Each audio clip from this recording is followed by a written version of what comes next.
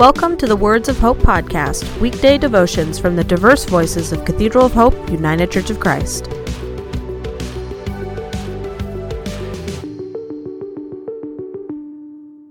The devotion for today, Monday, February 22nd, was written by Chris Baker and is narrated by Judith Ann Anderson. Today's words of inspiration come from Acts 14:8. In Lystra, there sat a man who was lame. He had been that way from birth and had never walked. He listened to Paul as he was speaking.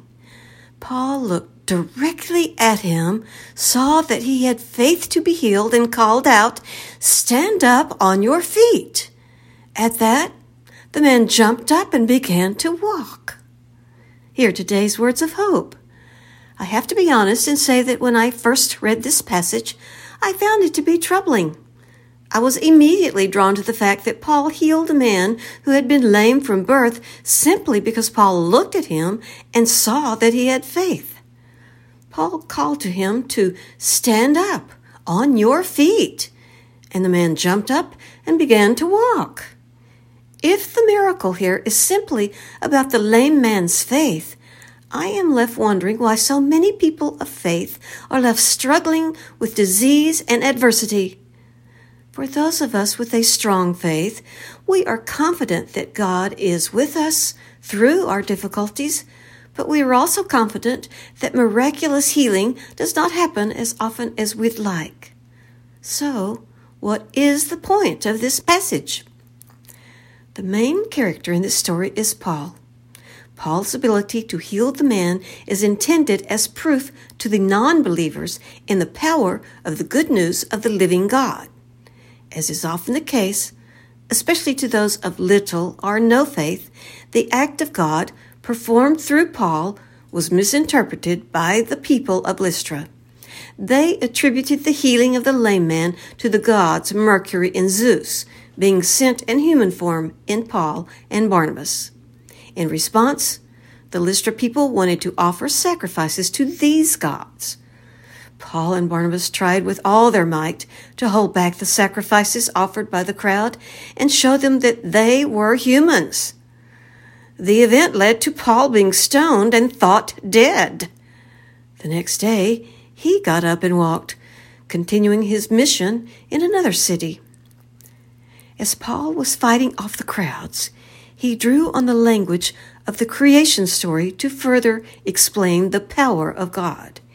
He has shown kindness by giving you rain from heaven and crops in their seasons. He provides you with plenty of food and fills your hearts with joy. Paul is trying to show the people of Lystra the goodness that is available to them through faith.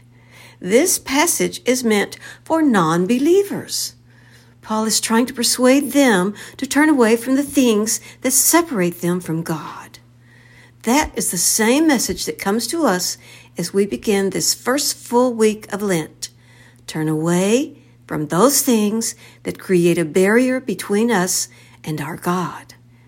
As we embark on this Lenten journey, let us pray about what creates that barrier. Is it really chocolate? Is it busyness that keeps us from quiet time with God? Is it hardness of heart? We may not be experiencing a physical lameness, as was the man in Lystra, but we may indeed have symptoms of spiritual lameness, things that keep us from walking strongly and confidently with our God. Lent provides us with a season to look our faith in the eye, to nurture it so that with the sounding of the Easter Alleluias, we can jump up and walk in faith like we never have before. Let us pray.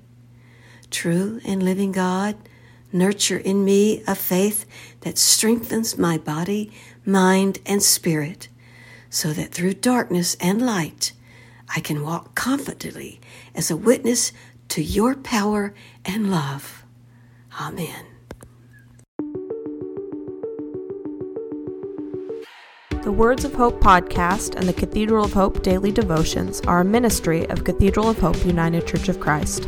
To support this ministry, please subscribe to and share this podcast, follow us on social media, and donate through our website at cathedralofhope.com/give.